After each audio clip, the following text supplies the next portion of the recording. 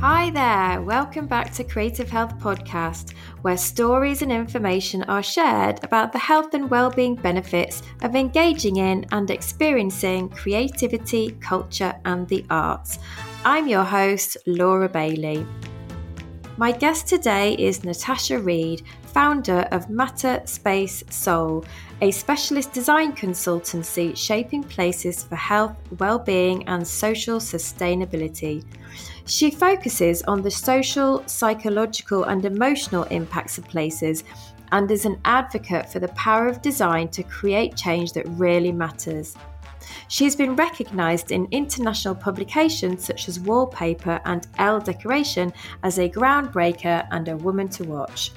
Natasha and I chatted about the importance of how buildings, spaces and places are designed to support health and well-being, and about the role of artists in urban design.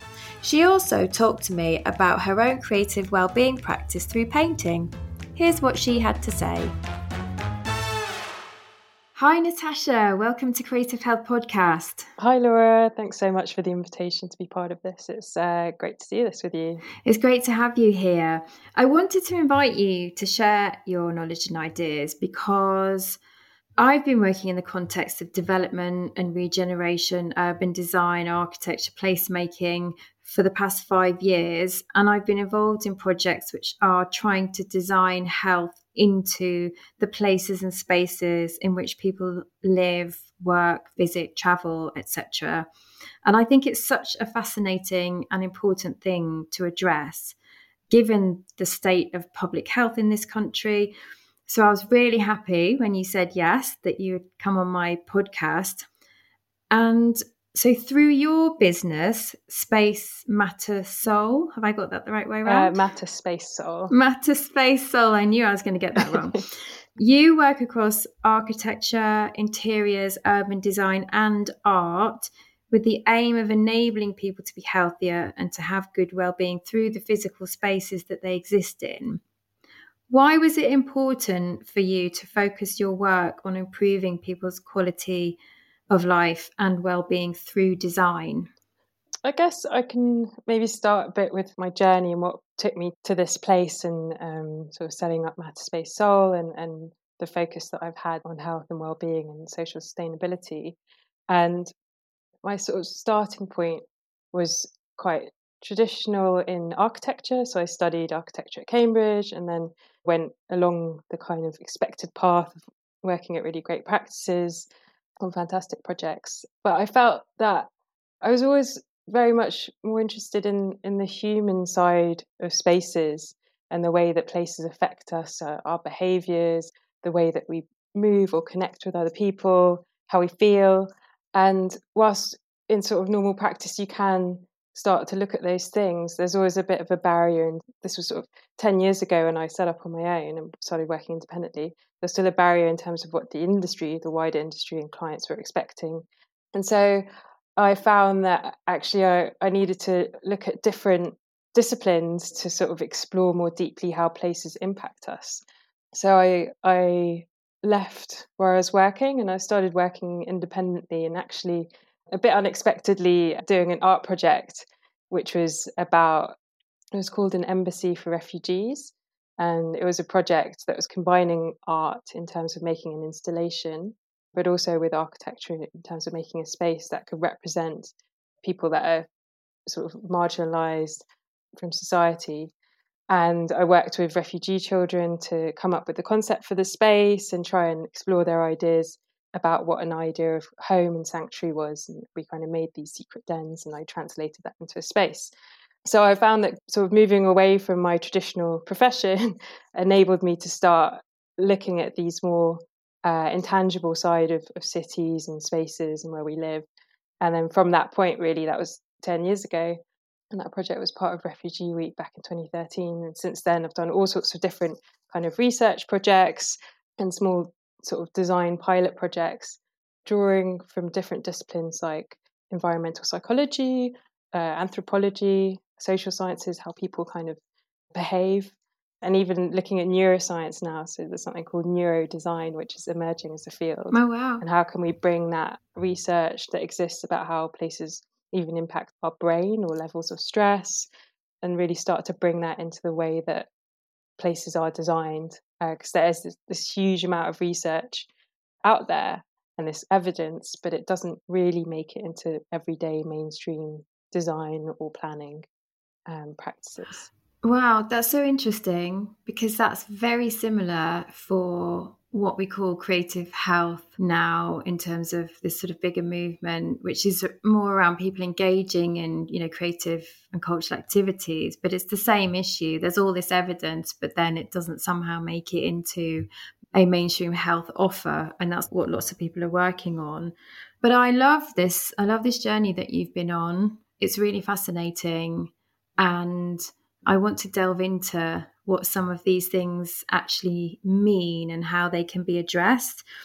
And I know from my own limited experience that this is such a huge subject, isn't it? I mean, there's so many different elements and aspects of designing places and spaces, and how you design them and who you're designing them for and how they're going to function and so on. So we might not be able to get into the detail of everything, but I really would like to share with listeners why these kinds of design practices matter and how you think they need to be put into practice, I suppose, in order that we can all benefit from good design and benefit from where we live and how we move through those spaces in terms of our health and well-being. So tell us broadly, to start with, how the built and natural environment is designed is important for our health and well-being. So there's a concept that's used mainly in public health called the social determinants of health, or the wider determinants of health as well. And that's looking at all the factors that are non-medical that affect people's health and well-being. So it starts from lifestyle and more kind of individual things, but also takes into consideration all the sort of settings in which people live, work, grow, and a big part of that is the built environment and the natural environment too. And it's shown that people who live in more deprived areas, in comparison to people living in wealthier or more affluent areas, the difference in life expectancy can be around 10 years in terms of, that kind of quite stark difference to really bring it home. And that is quite complex, all the different factors that relate, but it can be about your quality of housing, how that supports your kind of baseline needs of support and shelter and not being overcrowded. But then there's different layers of sort of needs about how we connect to people, and relationships are shown to be very important.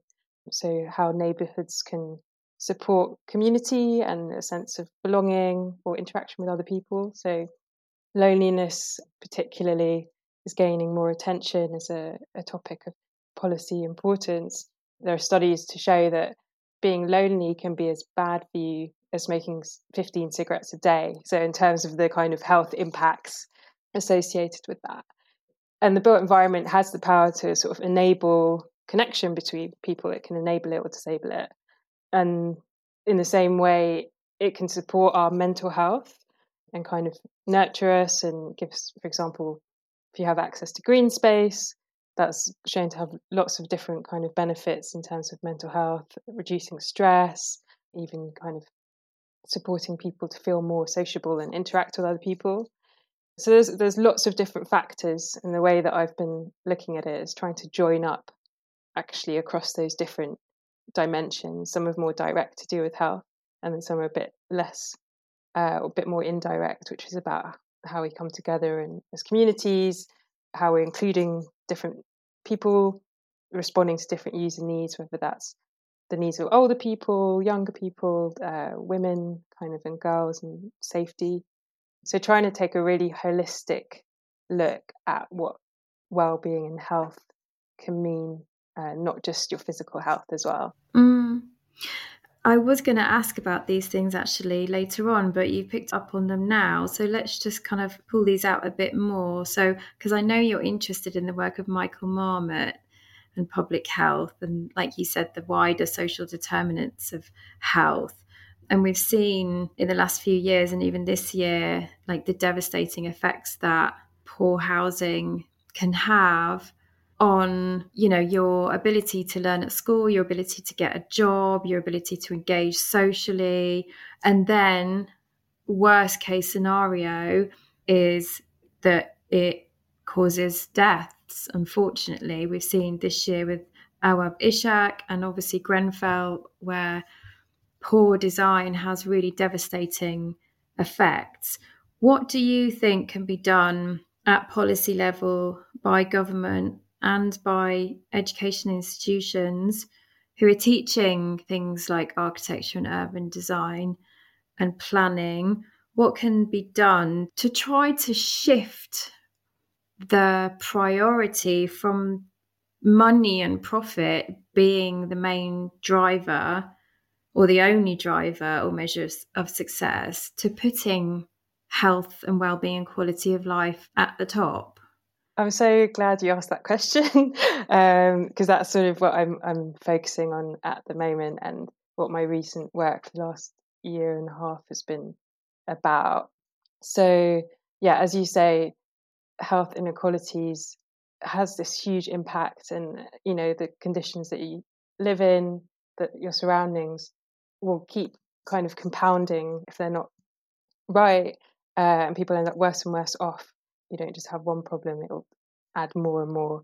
So it's really critical to actually acknowledge that and particularly in design and in planning, you know, that's starting to happen, but there's so much more that can be done. So what I've been working on in the last year and a half is a new framework, which is part a design tool, but also part of planning policy. And that it's called the Place Quality Framework. And it's based on my previous research about how you design for that human experience of place, the things that kind of matter to people, not just how things look, and actually what are going to be the impacts on people's lives.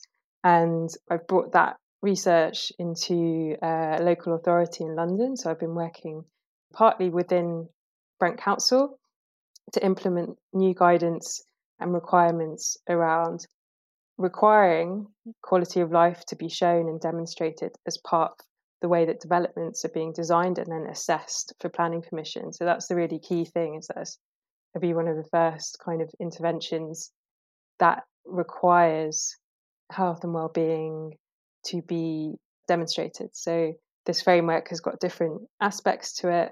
It's got 3 kind of dimensions: health and well-being, community and belonging, and then vibrant and inclusive places. And within that, there's a whole set of criteria that developments will be required to address and answer how they've delivered on all different criteria that affect quality of life.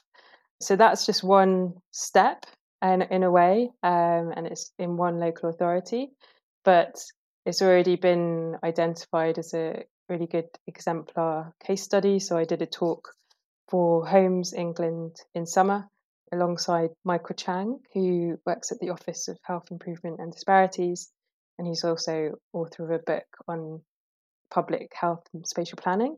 So we both did a talk about health in design.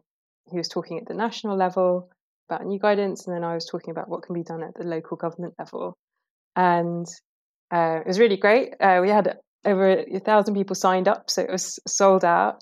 We had about 600 people on the day. And the idea is, you know, I'm trying to share this now and going forwards, seeing if it can be adopted and applied to different local authorities, and ideally influencing at national level too, because for me, it makes complete sense that you'd want to support people's health, because also that has an economic benefit. So if people are, you know, ill and can't work, or you know, there's just so many impacts. If there's less crime, less costs on spending and to do with policing. So all these things, it's just shifting what's valued and prioritized, which I think there needs to be a bit of a cultural shift towards it, but I can see things going in that direction. So I think it's all quite positive, but it'd be good to get there faster. Yeah, absolutely. But, well done on the work that you're doing, both in terms of advocacy and then trying to put that into practice. We can definitely put a link to that on the show notes.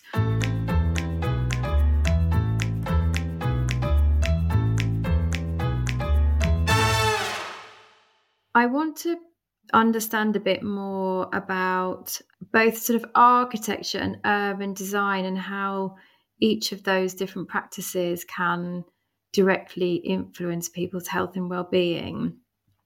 So in terms of architecture, and there's the aesthetics of a building on the outside, but then how that and obviously the inside as well. I'm not an architect, by the way, so this, I will speak in layman's terms. But internally, I'm assuming now, it's just standard that we think about disability access, for example. We always think about travel to, if it's a public building, for example, and parking and all of those sorts of things. But how much consideration do you think goes into how a building feels for people to be in? How much are neurological differences considered in buildings? I know that colleagues of mine are really interested in designing for dementia, for example, those sorts of things. Can you just talk to us a little bit about architecture practice in relation to those things? Yeah, so in terms of how you feel in a building and what might affect your, say, levels of comfort, of stress potentially, and general kind of mental well-being, you can start with the real basics, such as having natural light, so having lots of light, a sense of spaciousness, having spaces where you can rest. So if you're thinking about where you live, there's not too much noise, you can actually have that calm environment. So these are the real kind of baseline factors, your kind of comfort levels. Having a space that feels like your own as well, so places where you feel like you have control over what's going on in that space. So control has been shown to affect quality of life and well-being. So there's something called the Quality of Life Foundation, which is a charity that does a lot of research around these topics. So they have different areas that they've been looking at. So control is one of them. Yeah, having a sense that you can either control your environment or even input into the way that, say, if you're in a development, what happens in the spaces around? Can you come together with other people to do activities? And then that brings us more into the social side of connection, and that supports mental health as well. But how, say, if you're in a block of flats rather than on a street with homes, how often are you going to bump into your neighbours? Do you know who you live next to? Do you have any kind of interaction? So the work that I've been looking at is particularly about how you can design homes, particularly in kind of high density environments, which is where a lot of new development is happening, and how it needs to happen to deliver on housing. But how can we actually design that in a way that you can meet people, you have a sense of community, you have people that you can rely on as well. So kind of thinking about the concept of something called social capital. So how your network of people around you, how much you can rely on them, and that kind of resilience that you see in communities that we saw a bit come out during COVID. So there's a lot of different ways. Yeah. And how might that play out then in the design of a public building, for example, like a community centre? Or even if you were designing a new office building or, workspaces, how could those be designed better so that those places are influencing or encouraging good behaviours, better choices, and just create a sort of sense of well-being? Yeah, in a way, it's very similar principles that can transfer to all different types of spaces. So if we think about offices, again, starting with your kind of physiological needs, let's say, so comfort and having an environment that you're able to focus at work, but also collaborate with other people. So the way that the space is set up can allow for that or not. did an office space a few years ago where I actually worked with an environmental psychologist, and she gave me some research about having a need to have not too much visual stimulation when you're working.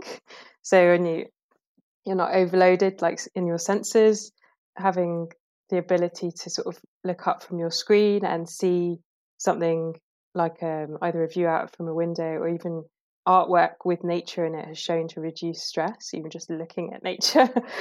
So there's lots of ways in which the same sort of ideas apply to office space, and again in terms of creating that sense of collaboration and community and getting to know your colleagues, that's really important as well, and feeling a sense of purpose and belonging. So the way that spaces can be set up can either help you to bump into people if you're going to get a coffee in the kitchen, if there are spaces for people to actually come and work together. It's a lot to do with how you move through space and what you can see, who you can see. So it's all kind of quite similar, but there's different sort of priorities, I suppose, in an office. And then if you're designing homes or if you're doing a public space, there'll be slightly different things that you want to bring out to make that work really well for people. Well, let's pick up on that public space, because my understanding of urban design is, as opposed to architecture, is that urban design is kind of like the spaces in between buildings and as like the public realm, and that could be the roads, the pavements, the parks, and so on. Is that correct? Yeah, so it'll be everything that's not a building. Yeah. And takes that all in, basically. So Yes. And so tell us how urban design influences our health and well-being. And I guess there are some fairly obvious things like, designing cycle lanes, for example, to try to encourage people to take up more active travel, less use of the car, that kind of thing. But tell us some other things that are considered in urban design in relation to health. I think one of the biggest things is green space and access to it, and how, if there is green space, how is it shaped so that people feel welcome to use it as well. So if we think about, say, older people, are there places for people to sit? Just simple things like that, so that it's actually usable for different types of people. Thinking about women and girls and safety, particularly, say, in darker times of the year, you want those green spaces to be used or for people to walk through. So it has to feel safe for women to do that. So there's lots of ways that you can design it so that there's no kind of places where you feel very enclosed or you can't see other people, no kind of alleyways. And even just providing facilities. So a lot of green spaces might have things that are more towards your typical kind of sports activities, more used by younger men or teenage boys, but actually having things that appeal to girls. So there's a really great charity called Make Space for Girls who do a lot of work on this and finding out, what do they want? What will make them feel welcome and spend time there? And just by doing that actually can encourage physical activities as well and make people more active. So there's, I think, green space has just got so much to give to people and also really good for the environment and sustainability. So it's just that connection to nature, I think, is something that we've lost and needs to be brought back, especially if we're talking about shifting values and things. It's something that, we're part of nature, so let's embrace it a bit more. And it's also, for somebody who has teenage children, you are fighting against the device all the time, so there needs to be ways that we can encourage young people to spend more time outdoors. I've got a son who's super sporty and, loves being outdoors playing football, but not everybody is sporty. So why else would teenagers go and hang out in a park? They need to feel accessible and welcoming, don't they, and safe for young people and old people, for everybody. So yeah, how we design those spaces so that they do all of those things for everybody, I'm sure is really challenging, but really important. Yeah, and I think that the point of it being for everyone as well is like having those different types of people all coming together, spaces where you can have a range of generations as well, you know, older people and younger people. How do we make that happen? So there's lots of work to be done, but I think urban design and public space is the place where everyone can come together. You know, you don't need to pay to go anywhere, and it's one of the opportunities where it can really help support people's health and also that sense of kind of community and activity, and you've got places to go to outside of your home, your office. Yeah, within walkable distance, ideally, or cycling distance. And also how public spaces are designed, like you say, for activity. Because I've spent quite a lot of time over the last 5 years thinking about and working with designers of parks and open spaces, trying to encourage them to design them so that they enable community gathering, whether that's for a kind of summer fetes or markets or bigger outdoor events, because we know that those things are really great for community cohesion, bringing people together. They also go further than that in terms of supporting local business, creating a sense of identity for a place, and there's lots of reasons. So rather than just putting in a field sort of with nothing in it, which might be great for football but not great for anything else, how do we get developers to consider those sorts of things as well? Yeah, and there's also the side of the environment that you're in general, and that sort of the feeling of it. I've looked at places that have gone through a lot of estate regeneration, and before that environment overall, people would say, you know, it makes them feel depressed when they see, it could be streets or public space, to see places that aren't well looked after, where people are, there's obviously lots of sort of antisocial behaviours, lots of problems, and that really just overall impacts your well-being, to be in that environment and to feel like there's no hope for the future sometimes for young people. So it's sort of the whole space around you can affect your whole outlook really on what's possible. Do you think that is there a correlation between the more well designed a place is, the more people care about it? Yeah, I think it gives that sense of sort of dignity in a way, where you've got, you know, you've got pride of where you live. This is my place. You know, the way that it's been made is cared for. You're more likely to care for it. And I suppose there's that, the idea of the broken window effect, which is where if something's already neglected, people are more likely to actually treat it badly in that place. So I think there's something about having that pride and feeling like there's been some care and attention and empathy hopefully paid to who's living there and what they need.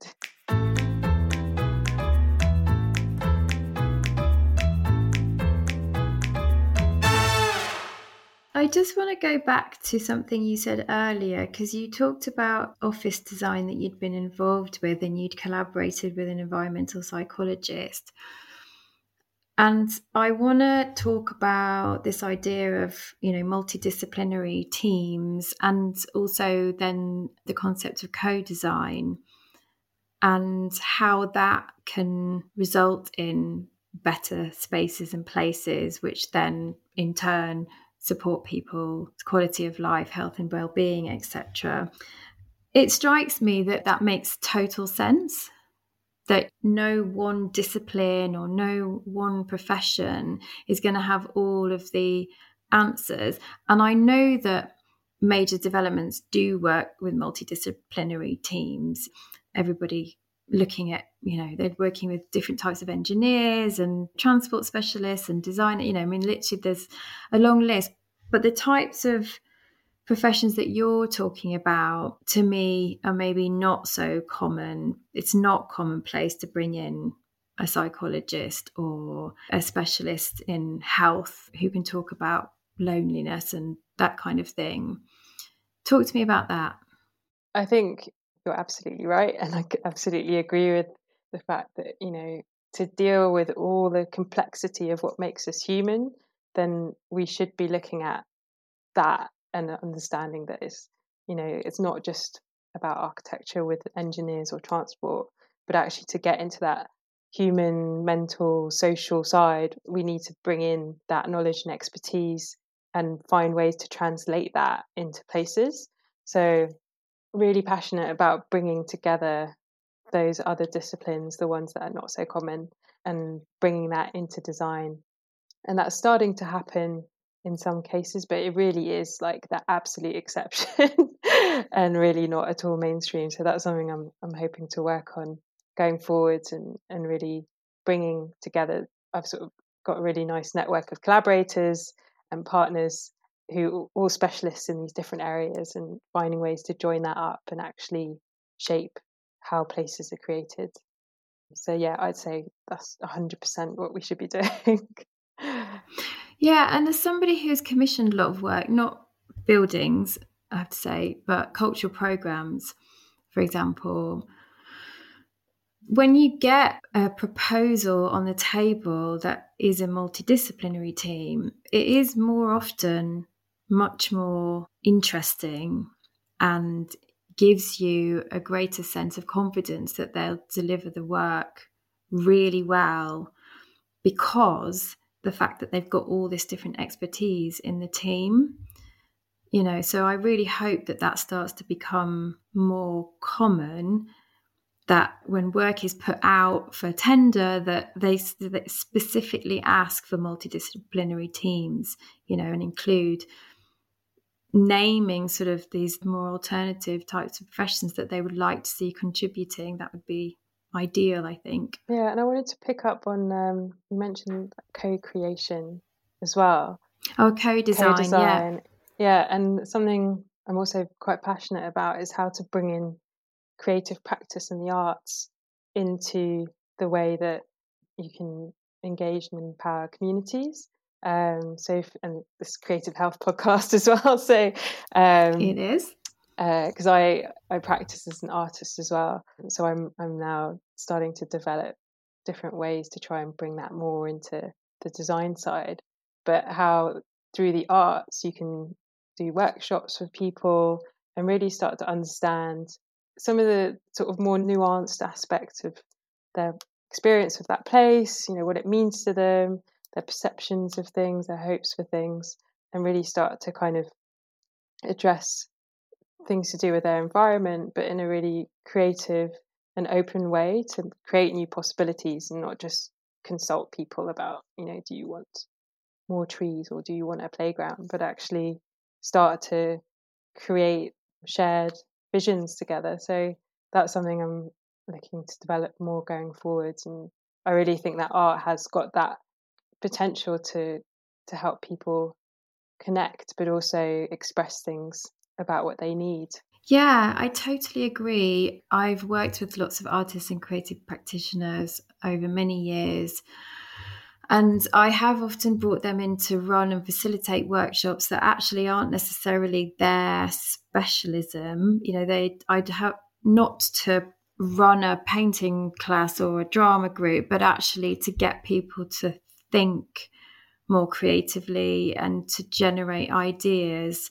And I really think that can help in this context of development and regeneration. And in terms of co-design, I've been involved in quite a lot of co-design over the last 5 years. And that is absolutely about having a range of voices influence a project, whether it's the design of a park or a building, community centre, whatever it is, because it's really important that we are building things that people need and want and aspire to better than just the sort of standard offer that we get time and time again, up and down the country. And in fact, I'm pretty sure that the definition of placemaking, I know that everyone has a different definition, but it definitely is about involving people in the design of public spaces where they are going to be and they're going to spend time. So why would you not want to know what kinds of things are important to people in terms of where they want to hang out and where they want to spend, a large part of their free time? Because otherwise, you're going to run the risk of designing something that doesn't work or people don't like. And we just talked about that earlier, didn't we? It's like, if you don't like a space or a place or a building, you're just not going to go there, are you? Yeah. And it's also about finding out sort of what's there that's already important to people or that's valuable or special, whether that's a place where people meet and things that, you're not going to know unless you actually talk to the people that live there. And I think since COVID and the pandemic, people have become more interested in the social impact of places. But to do that meaningfully, you just have to really be able to engage with what's going on with people, with the place, what makes it what it is. Not do it as a tick box exercise, but actually put people front and center, and that actually will create value for development as well. If, thinking about the more commercial side, if people like and enjoy and want to spend time in the places that are created, that's going to be better for everyone.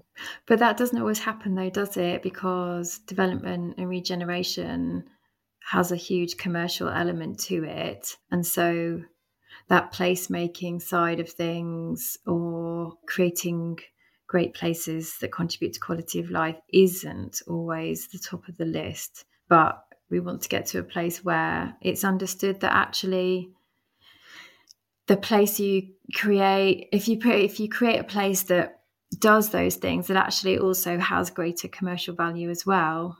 Yeah, and if you create a place that's very lively and well used, it will attract more people to come. There's more footfall from a commercial point of view. People spend more time there and people come back. So there are really, I guess, if you're thinking more long term about places, then there is huge value in making places that people enjoy being in. And I think it's when people think more short term, that's where the problem has been. So yeah, I think there is a change and a movement towards that, but there's definitely a lot more and further we could go. Do you have a favourite space or place that you love being in because it's been designed really well and it makes you feel really good being in it? I have to say that actually my favourite places are all natural ones. So I'm big lover of nature, and those are the places where I feel best and why I'm quite passionate about creating more connection to it, because I think it's just that's where it's our kind of original habitat in a way. In the places it can bring you joy, it can make you feel calm, it can uplift you, and it can be as I go to my local park that's about 3-minute walks away almost every day, just to sort of give myself a nature boost. So for me it's definitely the natural environment, and what my kind of aspiration would be is trying to bring as much of what you find there into the way that places are made and built, as a way to just support what we are as natural creatures and beings. So yeah, and there are buildings that do that, and that's the ones that focused on that use biophilic design. I don't know if you've heard of that term. No, tell me what that means. So that's taking the aspects that you find in nature and putting that into the designer space. So it could be very basically putting in plants into a space and green aspects, but to go into more depth, so things that you experience in nature, so the patterns and the shapes that you find, whether there's kind of curves and soft shapes, to even the kind of experiences that you have in terms of whether you feel quite kind of hidden and safe, or whether you can see quite far in a space. And that's something called prospect and refuge theory, but that's based on how we evolved to survive, is that you want to be able to see what's around you, but also protected so that no one can come and eat you. So there's things like that, just in terms of our real kind of biological evolution that's hardwired in, that's really interesting to bring into the design of buildings, because that's our new kind of environment. I love that. That's really interesting. It's really sort of copying from nature, isn't it? Yeah, and there's a lot of the times it can be done with the shapes and the materials and texture, just so you're not having to put a forest in a building, but just it'd be good if you could, but there's lots of different ways. But trying to replicate, I suppose, as far as possible, the same kind of environment, or the way that kind of environment makes you feel. Yeah, and it can even be about the light, so having light that kind of matches the natural rhythms or light that you get, rather than just having really artificial light kind of all the time. So there's lots of things to draw from nature.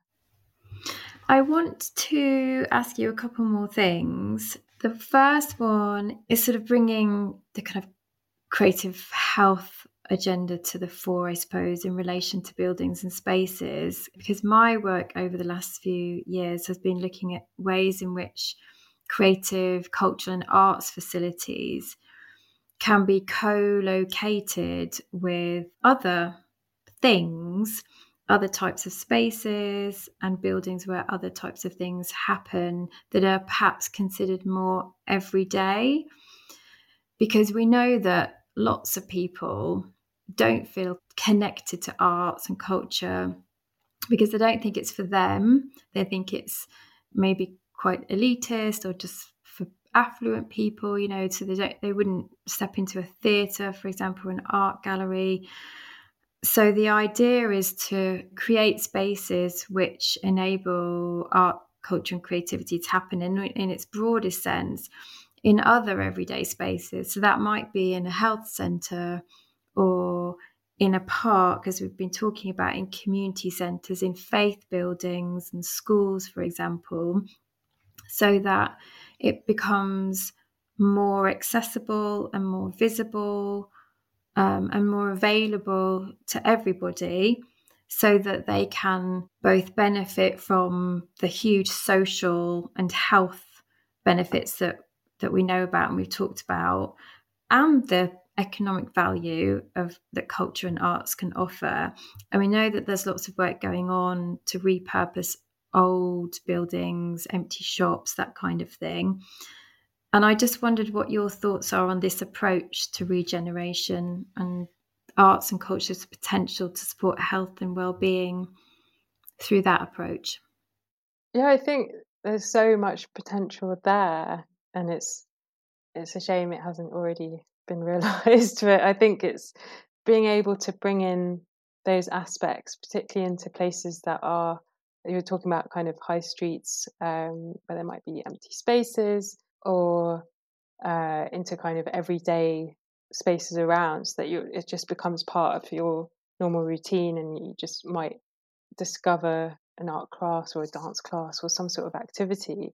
I think it would have huge benefits to be able to have that as just part of people's everyday lives. So it's not seen as something separate, or that you go and make a trip to a gallery specifically, but it's something that's just part of just kind of civic life. Yeah. I think we should be finding more opportunities to do that. And I suppose culture and creativity hasn't necessarily always been prioritized, but the health aspect of it, I think, is so clear that it should be. So yeah. And even in office buildings and workspaces, for example, I mean, how great would it be if there was like a yoga studio that, is built into those spaces? There probably is in like the Google buildings of this world, for example, where you can take your dogs to work and stuff. But in general, that's not really considered in a work environment either, is it? Yeah, actually, workplace well-being is hugely important. We spend so many hours of our day at work, we used to pre-COVID. I know we all work at home a lot more now, but lots of people, millions of people, still go to a place of work. And so it'd be really amazing if creativity and well-being could be kind of baked into that as well. Yeah, and it can be, if you think about from a office point of view, actually having activities for people to do together as a team has huge benefits in terms of sort of bringing people together, strengthening how people work together. Productivity. Yeah, and I think it'd be brilliant. I think just having that, the kind of power that art has to connect people as well and just meet other people. So I'm part of, I live in South East London in Sydenham, and there's just been part of the Sydenham Arts Trail where people kind of open up their homes and studios. Oh, nice. It's incredible, just the conversations that you have with people that you'd never speak to otherwise. And I sort of opened up my studio in the garden for 2 weekends, and it just makes that kind of connection between people that you just never have. Yeah. So I think it's the power of it has got so many different benefits. Well, that leads us very nicely onto my last question or questions for you, which is about your own personal creative practice and the benefits that has on your well-being. I know that you've said you're a practicing artist and you like to paint, particularly nature and landscapes. What does this do for you and for your well-being? So I came back to painting about a year and a half ago, after having not really picked up a paintbrush for 20 years since school. And it was part of, I suppose, a bit of my healing journey in terms of mental well-being. There's a time of my life where I needed to do things to support that. And so I started painting again. And it's hugely kind of nourishing practice, both in terms of like the actual making of the art, feeling that kind of sense of, I don't know, connection to the wider world in a way, but also, like I was talking about with the arts trail, all the different things that you do really supports connection with other people. And I think it's something I want to bring more into the design side of my work. So that's kind of the next phase going forwards, is how to tap into what art can do in its many different ways and try and support the work that I'm doing around sort of designing places for well-being. I think an artist just has the ability to help people think differently about things, don't they? What advice would you offer someone who might be struggling with their own mental health or with anxiety or loneliness, for example, in terms of how they might try to help themselves, either through their environment and where they live, in terms of seeking out spaces or places or things to do, looking at what community assets they've got around them? What would you say to somebody? Yeah, I think obviously not being a qualified mental health professional, just from my personal lived experience and my design background. Yeah. I'd say some of the very foundational things of getting outside, being outside in nature, just to reduce anxiety and feel calm, and finding what is around you in your kind of 5 minutes from where you live, 10 minutes from where you live, as your kind of resource. What places can you go to that make you feel good, even if it's just a nice cafe? What places can you go to where you might be able to meet other people?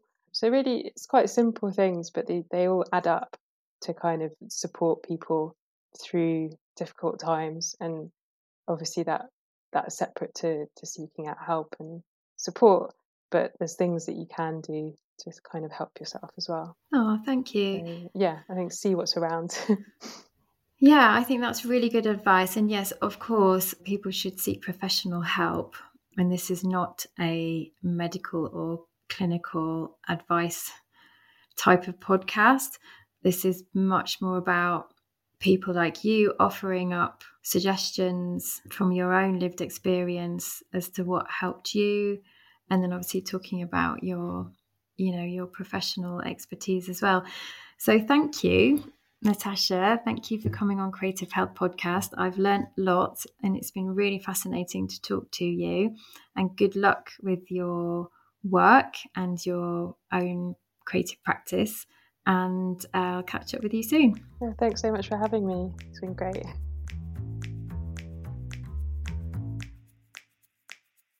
Thank you for listening. If you enjoyed this episode and want to hear more, please rate, review and subscribe. Follow the show on Instagram at Creative Health Pod and via the website creative-health.co.uk. This episode was edited by Penny Bell. Creative Health Podcast has been supported through Kent County Council's Arts Investment Fund.